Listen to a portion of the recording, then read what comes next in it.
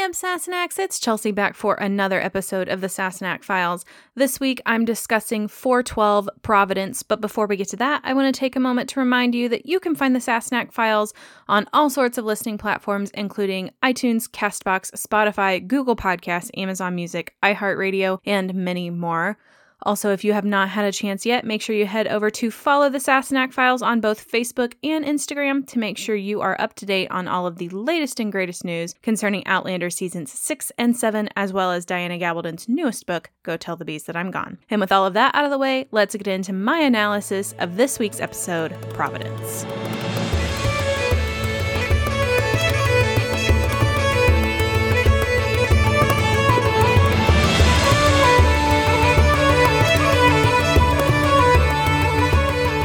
Hey guys, what's up? This week we're talking the penultimate episode of season 4. It is full of all sorts of emotional landmines. It's a relatively simple episode as far as plot points, but I felt like it was a beautifully written episode as well. A lot of our characters have these wonderful monologue moments, and they're very descriptive and very emotional, and I felt like it's an episode that you can easily get lost in. In fact, I try to take a lot of notes for my episode analysis, and this was one of those episodes where I just found myself so sucked into the episode and what was happening that I really wasn't taking notes. So this episode is probably going to be a relatively short one. The first thing that I want to talk about, we're going to ease into the waters of episode analysis, is Fergus and Marsali, because I really feel like Lauren Lyle and Cesar Domboy do a fantastic job portraying their characters. I thought it was a great way to start this episode primarily because it's amazing to me that Jamie and Claire are such an integral part of this series that they don't even need to be on the screen to be felt in the show. And I thought that the scene between Fergus and Marsali, where they were discussing breaking Myrta out of jail, was a fantastic example of this, because Fergus is wishing that Jamie was there. What would he do? And they even are talking about what would Jamie and Claire do? You know, WWJD, but it's WWJCD. Anyway, I thought that it was really great because they were talking about, well, I wish my Lord was here. And then Marsali's quick to point out that I wish Claire was here too, because, you know, she risked her life to save him when he was imprisoned at Wentworth, and she's one tough lady. And I love that whenever they're thinking about how Jamie and Claire would handle a situation, Marsali says, well, they would find a way, and so would we. And it's so true. Jamie and Claire always find a way, and I love that that's something that they've instilled in their children as well.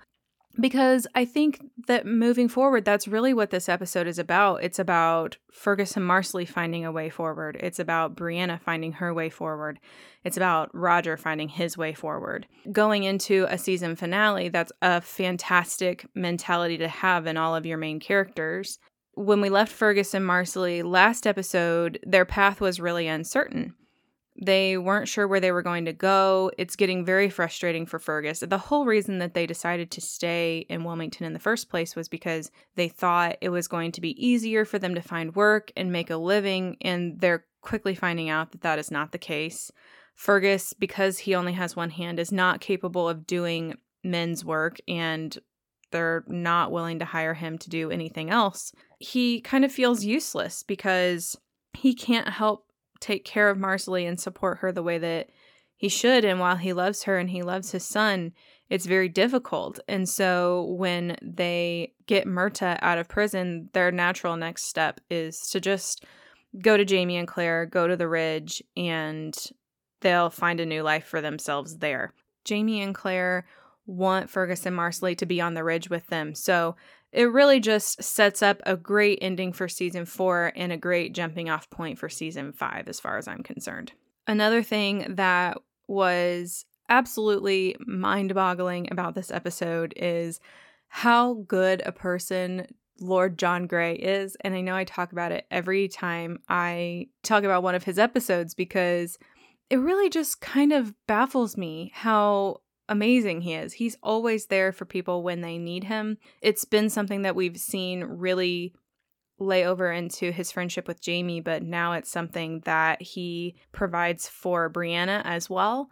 He's a rock for her, I feel like, in a time in her life when nothing is steady. He's there for her. I know John does it because Jamie can't be there, but I think that he's also quickly developing a very strong fondness for Bree just because of who she is.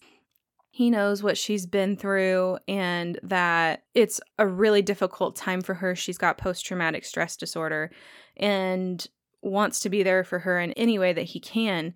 He's completely transparent with Bree in that he says, Stephen Bonnet has been captured. He's set to be executed, but he's extremely taken aback whenever Bree says, well, I want to see him. And I think John struggles a lot with whether that's the right thing to do, but when John finds out that it's not just what Brianna wants, but what Jamie thinks is right too, in a sense.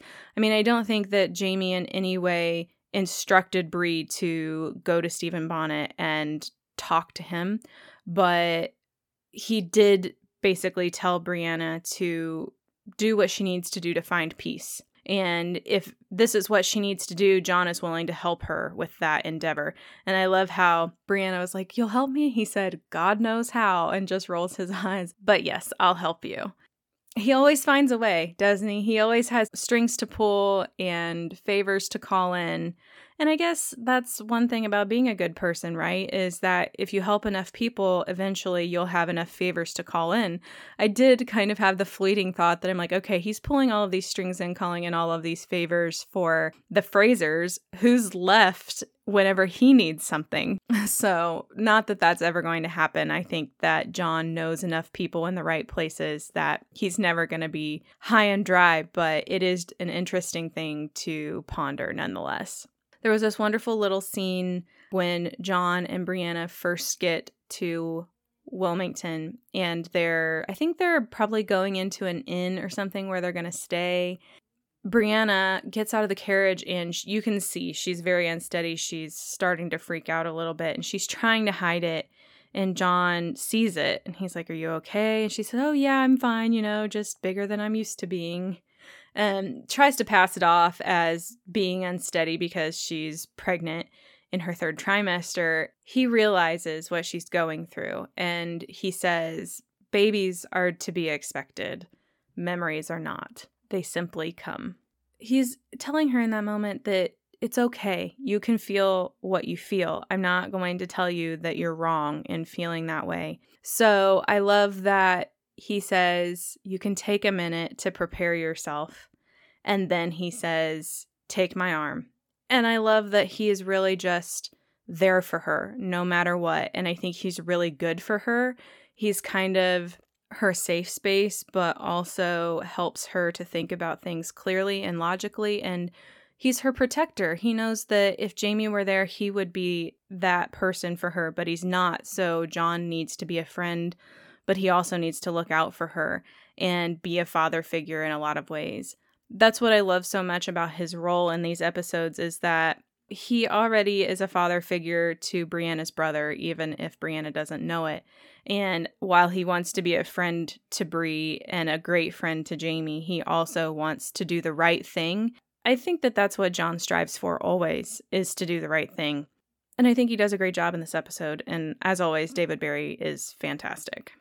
Bree's journey to forgiveness, honestly, though, is probably one of the biggest things about this episode. Like, hands down, one of the things that baffles me the most, because I have a tendency to hold on to things, and it's really hard for me to forgive people when they have done a major wrong to me. And especially something as scarring as a rape. It's just, I honestly can't imagine. I know what that feels like to strive towards letting something go simply because if you hold on to it another minute longer, it's just going to eat you alive. Really, I think that's what this is about for Bree. And it all comes down to this letter that Jamie wrote her. I got to thinking back to the last episode when he was reconciling with Claire in the tent. And he expresses a lot of doubt. And he says, I can't be a father to her. I can't be the man that she needs me to be. And Claire says, of course you will. She's just really angry right now. It's kind of interesting because from my point of view, Jamie is the perfect person to help Bree get through what she's going through. I mean, he's a 30-year survivor of a really terrible sexual assault, and he, more than anyone, knows what she's going through. And I love that he wrote this letter to her before he left because he knew that he may not come back. And he wanted to impart that last little bit of wisdom, and he knew that he needed to give that message to the one person he could rely on to get the letter to Brianna, and that was John. And the contents of the letter were so emotional, like so powerful, that I wrote them down to read them to you guys today. It says, "Daughter, I canna say if I shall see you again. My hope is that it shall be so, and all will be mended between us. I've been thinking of your question of whether revenge will heal the wrong done to you. I advise you now that you must not seek it. For the sake of your soul, for the sake of your own life, you must find the grace to forgive. Freedom is hard won, but it is not the fruit of murder. Do not fear that he will escape vengeance. Such a man carries within him the seeds of his own destruction. If he does not die by my hand, it will be by another, but it must not be by your hand. Hear me for the sake of the love I bear you. Your loving father, James Fraser." Jamie loves his daughter so much, and I think if it's one thing he wants her to know, it's that she'll be okay, but she needs to make her peace with it. And I think that's a battle that Jamie fought for a very, very long time. He struggled with feeling like everything wasn't taken from him, that he still had a reason to live. And I think more than anything, that's what he wants Bree to understand, is that she still has her whole life in front of her, and she shouldn't throw everything that she is into this fantasy of revenge, because it's not going to get her anywhere. And she can rely on both him and karma to take care of Stephen Bonnet, but she doesn't need to take action herself. It's going to be better for her to make peace with it and move on and live her life. While it may have been hard for Bree to hear, it's true, and Brianna realizes that. And I love that we get this moment of reconciliation between them, even if it's not in person. We see how much his words have affected Brianna. And early on last episode, Jamie was very quiet. He didn't have a lot of lines the last episode because he was having this internal struggle of the mistakes that he made and how that impacted his relationship with his daughter. And the idea that he wrote this letter to her and giving this great advice, conveying how much he loves her and how much he wants her to be happy. I think that was the best thing that he could have done under the circumstances, because she read that letter when she was ready to read it. If he had said that to her before he left, she wouldn't have heard it like she needed to. And so I think that Claire's faith in Jamie's ability to be a good father are well placed. And whether he sees it or not, whether Bree sees it or not, he can get Brianna through this tough time in a way that no one else can. And I really, really loved this letter. And the fact that they chose for Sam Hewen to read it over this montage of Jamie and Claire and Ian making their way to New York towards Roger. It was a really beautiful way to keep Jamie and Claire in the episode without having a mundane storyline that wasn't going to lead anywhere. So Brianna, she struggles with forgiveness and trying to find a way forward because she was raped, and it was a horrific experience for her, and she'll carry those scars with her forever. And to make matters worse, her baby could potentially be the child of this rapist. And how do you move forward and make your peace with that? You're going to live with this child for the rest of your life, and you have to try your hardest to make them the best version of themselves when potentially their father is some of the lowest scum on the earth.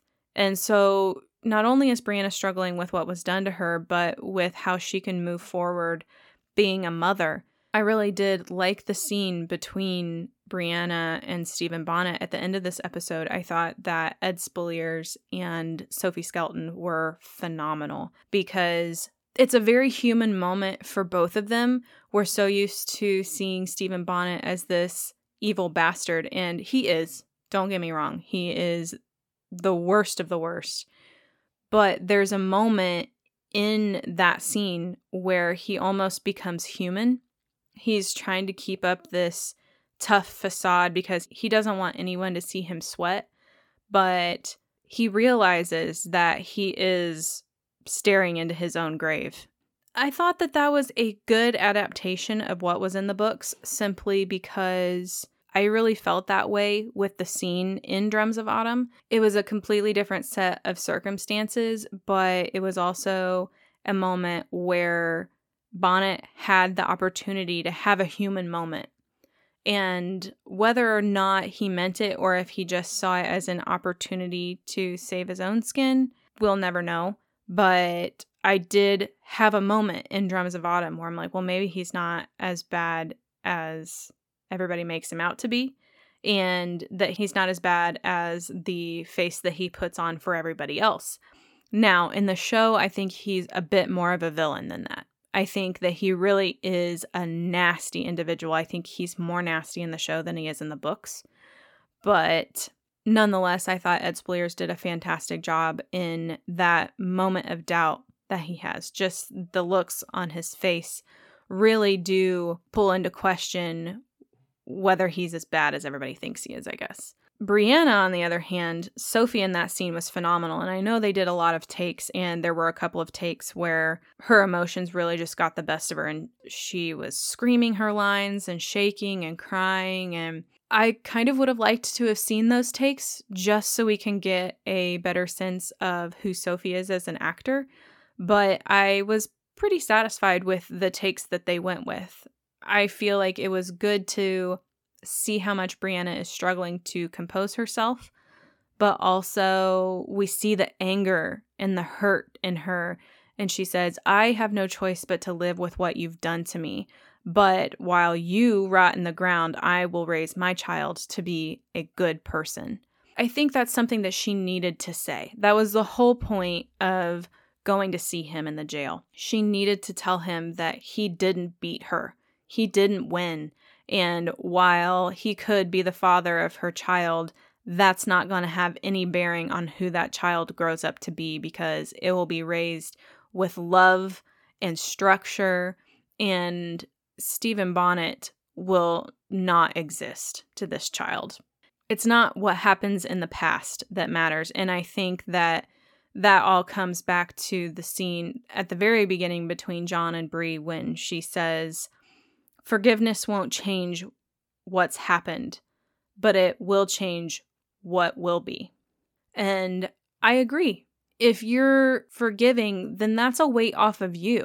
A therapist once said to someone close to me that by holding on to hate, it's like drinking poison and hoping the other person will die. You can't hold on to something like that and have it not affect you in your everyday life because it's toxic. It just makes you angry and it makes everyone around you angry.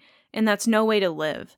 And so I think that Brianna found a way forward in this episode. And honestly, it was fantastic. Roger is kind of his own category, really, because I felt really terrible for him in this episode. And I thought that Rick Rankin did a really great job. I mean, think about it. He is thrown into this culture that doesn't speak a language that he speaks, that has all of these customs that he doesn't understand. I mean, pointing is offensive, like gesturing with your finger. That's offensive. Talking when somebody else speaks. I mean, yes, we're taught as young children not to interrupt, that's rude, but it's not going to get the crap beat out of you either. So the Mohawk are just very, very different from anything that Roger is used to, I feel like. And I do feel really bad because when we pick up with Roger, he's trying to get through the gauntlet to earn his freedom. I don't think that he understands that's what he's fighting for, or he may have fought a little bit harder. I think he was very confused by what was happening, but he ends up breaking his collarbone, and I don't think that that is fair to say that he was weak or scared. I mean, I'm sure he was scared, but I mean, you try breaking your collarbone and then fight through a screen of armed and fully healthy men. I mean, there's just no way. There's no way, especially after he's just marched all the way north to New York on little to no sustenance. It's got to be horrible. So he remains a slave. He doesn't earn his freedom. And now he has to serve these people who aren't really nice to him at all. Whenever we see Jo Yoon, and she's nice to Roger and she speaks French, like, you can see how he automatically could gravitate towards her. Whenever Caheoten sees Roger have this fondness towards this woman, it really kind of makes him suspicious of Roger. I don't quite know the relationship between Caheoten and Jo Yoon. It makes me think they're almost brother and sister by the way they behave, but I guess it could be kind of a Caheoten like loving this woman and being jealous a little bit too. I'm not really sure. And so if you guys have any insight on that, I would love to hear your thoughts. So just drop a comment in the episode thread for this episode when it goes live. Because like I said, I would love to hear your thoughts on it as well. I kind of tend to think that it's a brother-sister relationship. But anyway, when Jo Yoon shows kindness to Roger, I can imagine how that would feel after not having kindness shown to you for 6 months. Yeah, try not gravitating towards that person and trying to form a relationship with them. Human beings crave human contact anyway and affection. And so, yeah, I don't blame him for his behavior. And I don't blame Caheoten really either, because he's unsure why Roger was put in the position he was put in to begin with. Like, how terrible of a person do you have to be for someone to beat you to a bloody pulp and sell you as a slave? The Mohawk have very fierce beliefs as far as honor goes, very much like Scottish Highlanders. I mean, it's not the first parallel and it's not the last parallel that you will hear comparing Scottish Highlanders and Native Americans. They have a very similar culture and a very similar belief system. So, yeah, honor is first and foremost in their minds, and that's why I think they think he dishonored someone or brought dishonor to himself. And that's why he's been put in the position that he's in. And of course, they're never going to believe him when he says, no, it was a mistake. It was a misunderstanding. In this scene with Jo Yoon and Caheoten, there's this interesting quote that it's not really a quote because I can't remember exactly the words. It's very similar to me to the way that Shakespeare English is, where you say things in a phrase that 3 times as many words as you need to convey your thought. But I mean, it was a beautiful sentiment. It's when he is giving Jo Yoon the bracelet or amulet or whatever it is, and he says, for your peace of mind, and she says, we must remember that peace begins with action and war begins with thoughts. I thought that was a very poetic observation because it's kind of true. The first act of contrition or making peace with your enemy is a gesture of goodwill. And the first act of war are negative thoughts, angry words, stirring contempt and unrest with those thoughts and words. It's very interesting, I thought. Anyway, but the meat of Roger's storyline in this episode and the most important things to observe, I think, are the interactions that Roger has with Father Farrago, Father Alexander. I think that the whole purpose of Father Alexander's existence in the Gabaldon universe is to act as a physical manifestation of all of the emotional turmoil and internal debate of Roger. What's going on inside Roger? It's an interesting thought, and I've never had it before, but as I'm watching how much Roger is relating to what's happening to this priest, I was like, oh my God, he's literally a mirror. Roger is looking in a mirror. The whole reason that Father Farrago is in the position that he's in is because he broke his vows and fell in love and had sex with a woman. That union brought forth a child. And he refuses to, in his own mind, damn this child because of the sins of the father. He's refusing to baptize this child because he's not in a state of grace. So the whole reason that Father Farrago is in this position is because he fell in love. Roger, I think, understands that to the nth degree. Like, he gets it. He wouldn't be in this position either if he hadn't fallen in love with Brianna. And that's what he tries to tell the father. He says he crossed an ocean and followed her through space and time to prove his love to himself and the universe. And I love that little roll of the eye that he does. Like, you really are just so stupid, bro. He did all of this for Bri. And then when she finally agreed to marry him, it was literally hours later that they started arguing, and they didn't stop arguing. And I love that he said, we said terrible things to each other, words to regret, but which can never be taken back. I feel like that's something that a lot of people forget, is that when you say things in anger, you can regret saying them and you can apologize for them, but people can't unhear them. So I did feel bad for Roger in that moment, but I'm also like, Bri said a lot of things that she probably didn't mean either, you know? And so to think that they're both going through this on either side and unsure if they'll ever see each other again, that must be really difficult. But I think that Roger has a internal debate or a crisis of faith in a lot of ways in this episode. He's struggling with who he is, who he was, and who he wants to be. In this episode, he comes to terms with who he is now as a person and finding some middle ground between who he wants to be and who he was. Before all of this happened to him, he was under some sort of misconception maybe about the world around him and the way that things work.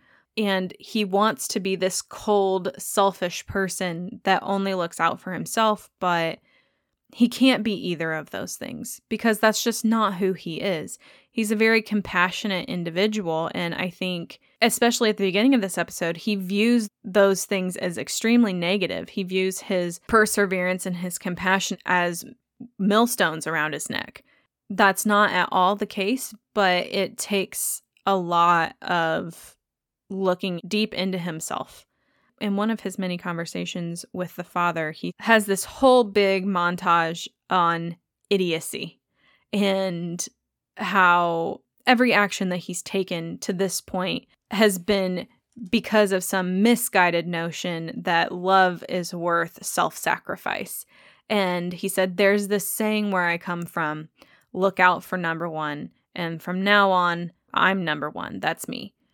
He's trying to convince Father Alexander that it's not worth giving your life up for love, and that this misguided notion of honor is going to get him killed. He has misplaced faith in the system. While Father Farrago is going to basically let himself be burnt at the stake, Roger's not going to make that same mistake again. When he has the opportunity to escape the next time, he's going to take it because he's had several opportunities before and he hesitated because he loved Brianna and he wanted to get back to her, but he doesn't know if he's going to ever get a chance again to escape. And if he does, Brianna could have moved on and not love him anymore. And he's really going to let himself be carried away into the bowels of history in some hope that he can make it back to Brianna one day. And I think that's who he wants to be. That's not who he is deep down. And we see that all play out by the end of this episode because Roger does escape and he runs, but he can't ignore the tortured and agonized screams of his friend. He argues with himself. He says, no, he chose his fate It's not your fault. It's not your responsibility, but he goes back anyway. And it's because he's finally accepted who he is. It's not about backtracking. It's about realizing and accepting that who you are is okay. It's okay to be compassionate. It's okay to persevere and move forward. It doesn't make you weak. It's one of your strongest attributes because it doesn't take strength to be selfish. It takes strength to care about others more than yourself.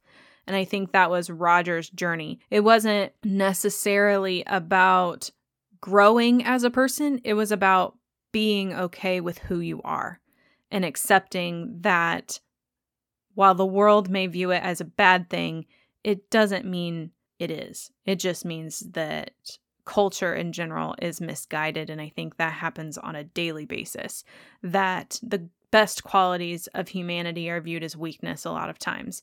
And that's just not the case. The way that this episode ended kind of left me wanting a little bit, I guess. I was not okay with it. I know that, the priest burned in the book. It did happen. I felt like the end of this episode was supposed to be about Roger and his journey, though, and they made this big, long, romantic moment of the sacrifice of Jo-Yoon crawling onto the fire with her love. I just didn't understand the point of it. I really didn't. I thought that it took away from the momentum that our characters had going into the season finale. I thought it was a distraction. And while I agreed with Roger running back and throwing the whiskey on the fire, the whole her crawling onto the fire after him, yes, it was a cool special effect. It was a wonderful stunt. But I felt like it distracted from the true intention of the episode. So yeah, I didn't necessarily agree with it. I really didn't. And that's not as a book reader watching the show and saying, well, that's not how it happened. That's a viewer saying, I think this takes away from the development of our characters. Alrighty, well, that sums up my analysis. Performance of the episode for me this week went to Rick Rankin. I thought he had some great micro-acting moments on his face. Whenever Father Farrago was talking about how he prayed for his love to abate, but his prayers have gone unanswered, and he's listing everything that he loves about this woman. The camera is on Rick for most of it, and you can see just the tears standing in his eyes. He understands what this man is going through because he's going through it himself, and he's prayed that he could just let Brianna go because it would make things so much easier if he could. If he didn't love her, he can make a decision for himself with a clear mind. That whole bit with him, any of the scenes with him in the hut with Father Alexander were fantastic. I felt everything Roger was feeling in this episode, and that is the mark of a truly great actor. So Rick Rankin took the cake for me this week. As far as quotes go, my quote of the episodes generally revolve around something extremely romantic or extremely profound or philosophical. This week, I went for a little bit more humor in that my quote is when Father Alexander says, "I heard every word you said, and I understand your feelings on love and its concurrent idiocy very well, but I do not share those feelings, Roger." Concurrent idiocy. Yeah, because Roger is calling anyone who loves anyone an idiot, basically. And I think he's gone through the stages of grief over his loss. And now he's in the anger stage of it all. I'm glad that somebody stepped in and said, yes, I understand that you think that love and acting out of love or for love is idiotic. I get that, but I don't agree with it. It was good. I thought Jan Tal did a good job in being Father Alexander, so shout out to him as well. Alrighty, guys, that about wraps up my thoughts, but as always, I opened it up to you guys. I'm so sorry. I definitely dropped the ball this week and got out the listener comments a bit late in the game, but there were still a couple of people that answered my call, I guess. So Melanie Wyatt on Facebook says, I thought it was very effective having Jamie's voice read his letter to Brianna. I don't think they needed any more Jamie and Claire in this episode. The show really needed to spend time on Roger and Brianna's story. As far as the character development of Roger, I was surprised to see Roger praying for Father Alexander. I had not read the books prior to watching the series, so I had no expectations of how his character would develop. After I binged the series last year, I had to read the books because I couldn't understand why we knew so much about Claire and Jamie and not enough about Roger and Brianna. After reading Drums of Autumn, it's clear that they should have had 1 or 2 more episodes in season 4 to do justice to the book. I was also shocked by the ending, and I had to rewind and watch it a few times because it was such an amazing stunt. Yeah, I feel like this is really the first point in the show where we see Roger's faith show through, because we don't really touch on it. I mean, yes, he was raised by a minister, but there's not really any indication in his character that that's an integral part of who he is. And we see that in this episode. I don't necessarily think it's because it's what Roger needs, but he's very clearly understanding that this priest needs that. He needs someone to pray for him because it's who the priest is. And so I think Roger is very good at identifying what someone needs and giving them what they need in some form or another. I agree with you. I don't think this episode needed any additional Jamie and Claire simply because, like I said, they're so deeply ingrained in who these characters are and who the show is that their presence isn't really necessary for their influence to be felt, I guess. So I thought that that was very key to this episode. And while I agree that this season was not well adapted in that we definitely needed more Bree and Roger, I don't know that adding another 2 episodes would have helped, because for those of you that don't know, season 4 was the first season that Ron Moore stepped back from being the showrunner, and he kind of handed the reins to Matt Roberts and Tony Graffia. But I think what happened here was that Matt Roberts and Tony Graffia's vision for this show conflicted too much for its own good, and their opposing views were constantly butting heads. And so we have some really great episodes and we have some not so great episodes. I think moving forward in season 5, Matt Roberts is just the showrunner, and we get Katrina Balfe and Sam Heughan as executive producers. And I think the vision kind of clears on adaptive choices, but I don't necessarily know the additional episodes would have helped things in season 4, because most of what was poorly adapted were tiny choices, small choices here and there that all got packed into one big snowball and then just started rolling downhill. So yeah, I don't know that more time would have helped, because look at this episode. I mean, we had 5 minutes at the end where we kind of just spent time on unnecessary plot points when we could have been adapting, putting more in for Roger and Bree. And that starts at the very beginning. Every single one of the episodes in season 4 has something that was unnecessary that could have been cut out to have more accurate adaptation, and yet it wasn't chosen. So that's kind of where your thoughts and mine differ, Melanie. But yes, Drums of Autumn was my favorite, so I do understand your confusion, I guess, on the choices that were made and your longing for a better character life for Roger and Bree, I suppose. Lynn Judd 809 on Instagram says, Roger found himself and I think needed something like his capture to take him out of his safe place. It's not like Roger didn't understand that the 18th century was a dangerous place with completely different ideals from what he was used to. But I think that he did need a bit of a wake-up call in that his actions and his reactions cannot be the same as they were in the 20th century. I thought that this episode really was a wake-up call for Roger, but not necessarily because he's thrown into this culture that he doesn't understand. I think that he needed to talk it out with someone. Like, he needed a therapy session, if we're being honest. He needed to come to grips with what happened to him and to understand that he can still be all of the things that he wants to be, but he needs to find a different way of doing so. Like, he needs to fully accept who he is in this new life and move forward from there. So yeah, I think that Roger did find himself in this episode for sure. Those were my only 2 episode-related comments this week. However, I did get some wonderful comments from Shelly Lackey and Sandy Viglione Corsi on Facebook. I just wanted to take a moment to thank you, ladies. It never hurts to put positive vibes out into the universe, I feel like. And as any creative soul, I do feel a bit insecure about what I put out there for you guys every week. So to hear that you guys are enjoying it and that you appreciate all of my hard work and time and energy that goes into this podcast really just means the world to me. So thank you so much for your kind words.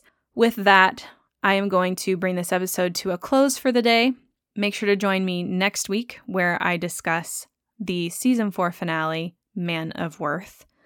Also, in 2 weeks, I am going to be doing a Facebook Live event with my dear friend Angela Hickey. We are going to be going through Season 4 superlatives, which are all of the best things about Season 4. I have posted the list in the event on my group TSF Obsassenachs. The live event will not be on the main Sassenach Files page just because we've had some issues with random people that are not Outlander fans at all coming in and trolling. So we're not going to do that. I moved all of my live events to TSF Obsassenachs. It doesn't cost anything to join, so if you guys would like to participate in the live event, please just go over to TSF Obsassenachs on Facebook and then request permission to join. Before your request can be granted, though, you must fill out all 3 admission questions along with agreeing to follow the rules.